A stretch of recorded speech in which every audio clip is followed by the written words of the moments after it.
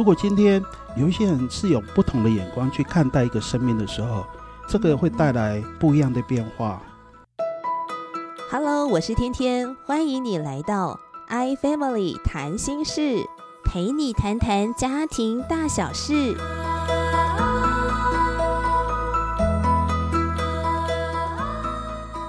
欢迎收听 iFamily 谈心事，陪你谈谈家庭大小事。我是你的好朋友天天。今天非常荣幸邀请到的达人就是郭国庆老师。国庆老师你好。天天好。我们今天真的很开心可以邀请到国庆老师，而且从屏东上来那么远因为我们录音的地点是在天天的家啦，那我家是在新北市，所以真的非常谢谢国庆老师啊，花这个时间交通来到这个录音的地点。那想必国庆老师今天也要跟我们分享很宝贵的信息，对不对？谢谢天天那今天分享的信息，其实我觉得还是从我自己的生命开始去分享。从你的生命开始啊？是，我是一个重度的身障者，那从小就小麻痹。据我爸妈说，我大概10个月大的时候，就感染了小麻痹。那感染之后呢，就非常的严重，我就完全躺平，只有头可以稍微移动一下，全身就瘫软，躺在床上躺了1年多。对，然后就透过医疗慢慢让我恢复，但是我基本上残障手册是重度，我全身上下除了头没开过刀，四肢脊椎全部都开过刀，然后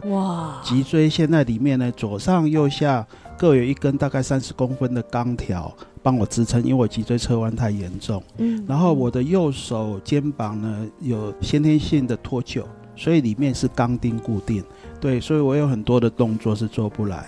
对，那我也很感恩目前身上的肌肉都够我用，所以虽然屏东离台北很远，但是对我来说常常跑的人是不远，我觉得我们的高铁很方便很快，对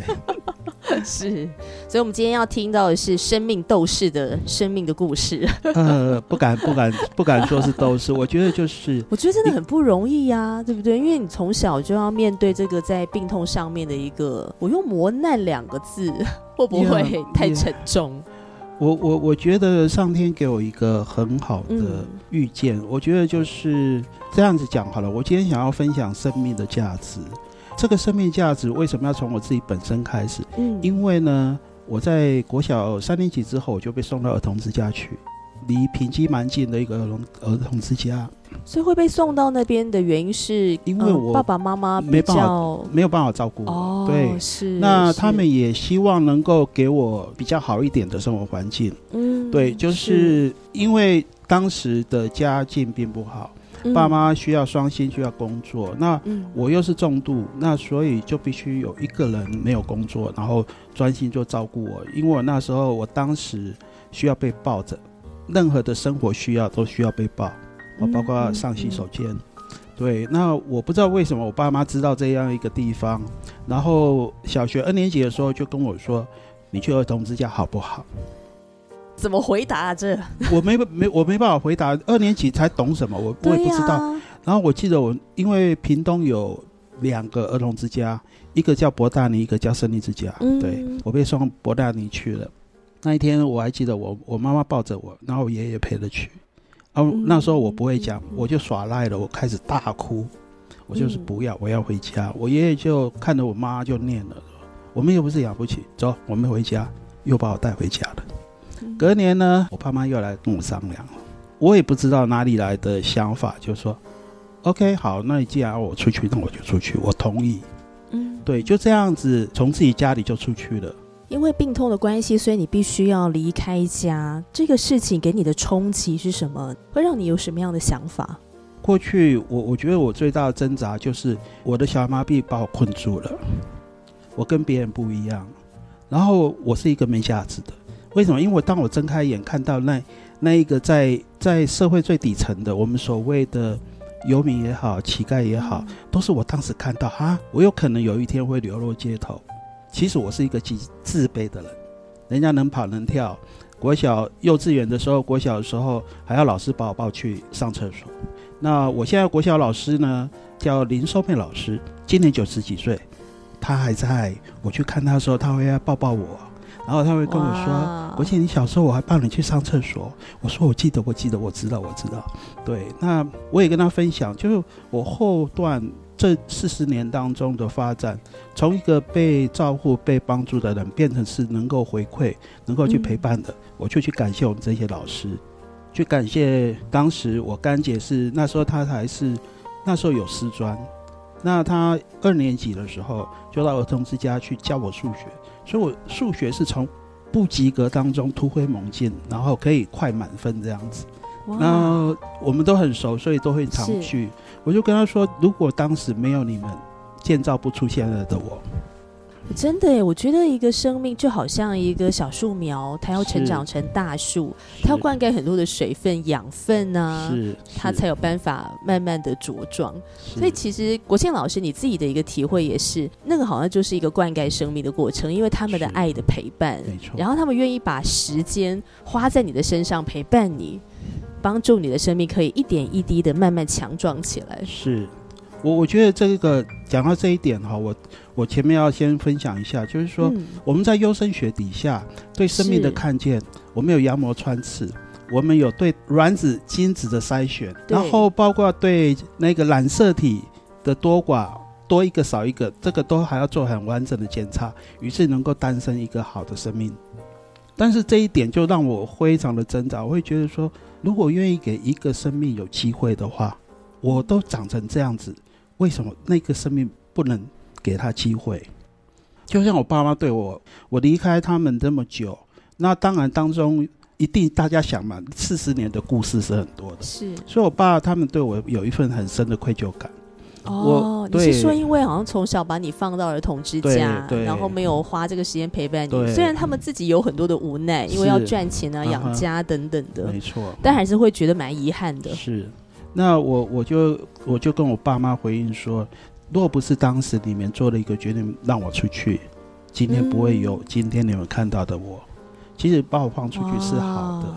我是从当中在含着眼泪往肚子里面吞的过程当中慢慢被熬出来，于是我可以我觉得我应该回馈我爸妈，就是我真实我可以照顾我自己，我真实是在他们过去对我的失望当中其实没有那么糟。对，在我们那个年代，可能我妈妈他们要面对，就是有些人就会说啊，你们就是前辈子没有做好事，所以儿子这样子。我又是长子，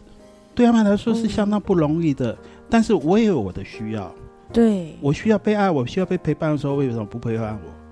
我？所以我在讲到生命的时候，我就觉得说，如果今天有一些人是有不同的眼光去看待一个生命的时候，这个会带来不一样的变化。就像科学家研究嘛，总是会有失败嘛，那几百次的失败才会成功一次或几次。那一个生命它的成功好像不是用钱，不是用质量去衡量。当我自己进入婚姻之后呢，就会比如说身边的人啊，就会问我说，什么时候生小孩啊之类的齁，所以就会开始去面对到怀孕这件事情。那开始面对之后呢，就会开始去爬文啊，去了解啊，才知道说，天哪，那个生命的诞生，卵子跟精子的结合是多么奥妙的一件事。就一个生命的诞生是何等的奥妙。可是我们到底是用什么样的一个眼光看待这个生命的诞生？那所以当我在聆听国庆老师的分享，会让我想到尼克胡哲，就是他给我也很大鼓励，就很多人从他的生命的里面获得到非常多的鼓励，看见生命的可能性。那包括说尼克胡哲他自己，那他有讲说他曾经好几次想要自杀，好想要结束自己的生命，觉得自己非常的没有价值。但是他的父母看待他的时候，那个眼光是不同的。他的父母并没有觉得尼克胡哲你就是一个累赘你为什么不要直接胎死腹中呢？他们并没有用这个眼光，他们就觉得你是很独一无二的。真的就是做父母的，如果能够给孩子有不一样的眼光，看见这孩子生命价值的时候，其实你在无形当中你就灌溉了一个爱，注入爱的力量在这个生命的里面。对，尼克他对我来说他帮助我觉得我间接被他鼓励了。我是他粉丝，我会去帮他按赞。那我也是虽然我年龄大他不少，但是我就觉得他有几个部分是非常鼓励我的。我虽然有看得到手跟脚，其实是失功能，跟他那一只棒棒腿差不多。所以他在游泳的时候，我当时我也学游泳，而且我学游泳是在夏威夷学的。那这个故事好，花一点点时间讲小故事。是这样子，台湾小儿麻痹的人数不少，就是在民国大概48年到55年次，大概这一个阶段最多。我当时脊椎侧弯的时候，刚好美国有一个医疗团队来，然后就把所有基督教系统有做系统，因为基督教医院包括门诺医院，他们做小儿麻痹症小孩的关顾是做的比较齐，而且病例是比较多的。他们把它调出来，调了300个脊椎侧弯最严重的孩子的名单，我是其中的一个。然后他后来挑选了7个，我就在那7个名单里面。那个在这大概民国60几年，很早。那以当时医生说，我那个脊椎侧弯如果不开刀的治疗的话，我寿命不会超过18岁。哇！当时台湾没这个技术，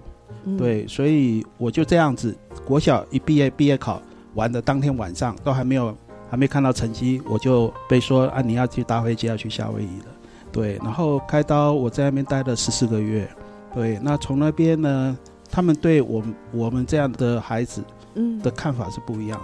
是开放性的，是鼓励我们可以在里面做复健，可以游泳，可以学习，他有一些医院，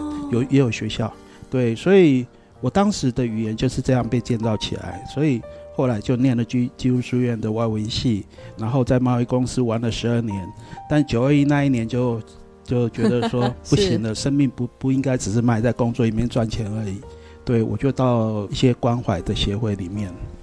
去看看怎么样去照顾那些街友。对，有人就是有毒品、艾滋病的问题。对，然后怎么样去陪伴他们聊聊天，当然做的很少，但是走到那个环境里面会发现说，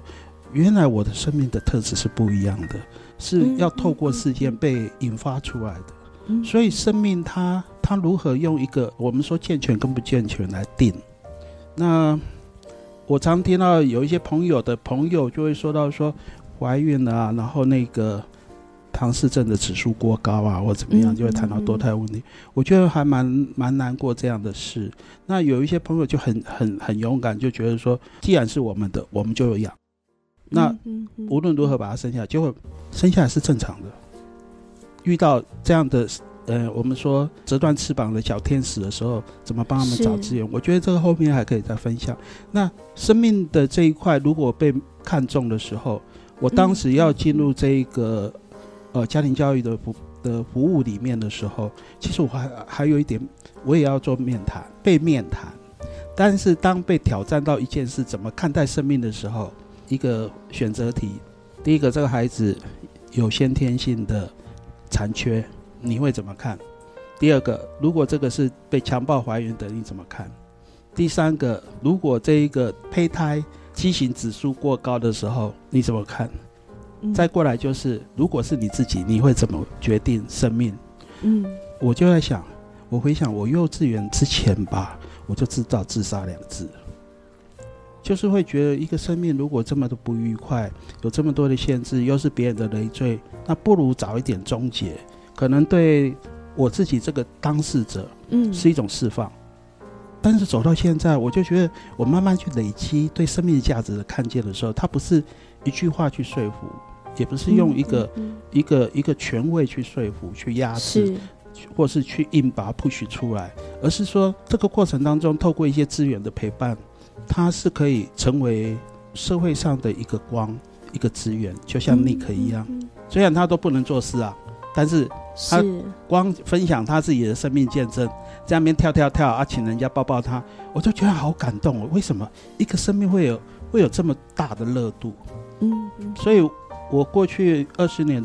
的分享家庭教育的时候，有几次都有很特别的偶遇，我觉得那个真的是很感恩。去部落里面去分享完之后，那些孩子围着我跳舞，然后就感谢，然后送我们下山。我就觉得这不是我讲多好，而是说我觉得我就把我有的跟拿出来之后，他们会用他们最真诚的爱回应我。是是，对，这就是生命的价值。如果要体会这个价值这个东西的话，就是一种在生命与生命之间互相陪伴、互相激励跟碰撞当中，我们会看见。是。那我当中也遇到一个网络上的朋友，他也是重症，就住士林。那我认识他的时候，他在文化大学念书，坐在电动轮椅上面，他只有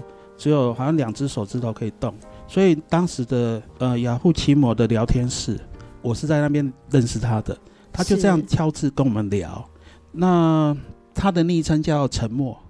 对，但是他是一个很热情，对，但是他是很热情，因为他不讲话。后来我们才知道，原来他妈妈当他的手，然后妈妈呢，为了照顾他，还练习开车，每天接送他上下学。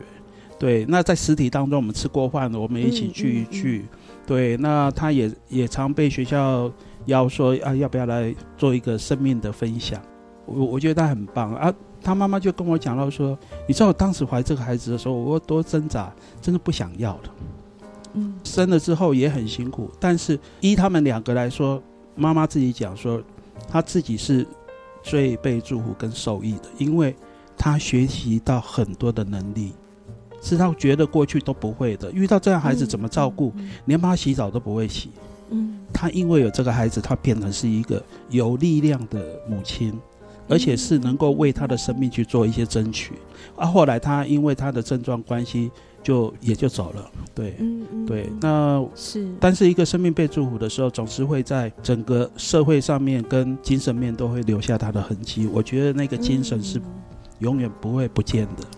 就像国庆老师，当你自己这样走这一遭，然后你自己也经历了很多，然后生命被祝福，然后也成长之后，你也在很多人的生命里面也留下了那个美好的足迹。我觉得那就是一个彼此祝福的过程。是，所以那样子让我也鼓励我可以走这一个部分走了20多年。你说关于这种生命教育啊、家庭教育啊这一块，对，是，我觉得在家庭当中真的是蛮需要看见这个生命的价值，而且不是短期的，那是一个长时间的一个培养。今天在 iFamily 谈心室邀请到的就是国庆老师来到我们的中间，聊到了生命的价值。在我们谈话的过程当中呢，其实国庆老师是有做下一集节目的一个前情提要，就是如果今天父母你面对家中有一个折了翅膀的小天使，那你该怎么样的来找资源来帮助他。好，一个生命的成长，当他遇到了一些伤害跟挫折的时候，那他怎么样可以得到修复？所以下次国庆老师要更多的来跟我们分享。今天谢谢国庆老师，谢谢天天，谢谢听众，那我们就下集见咯，拜拜。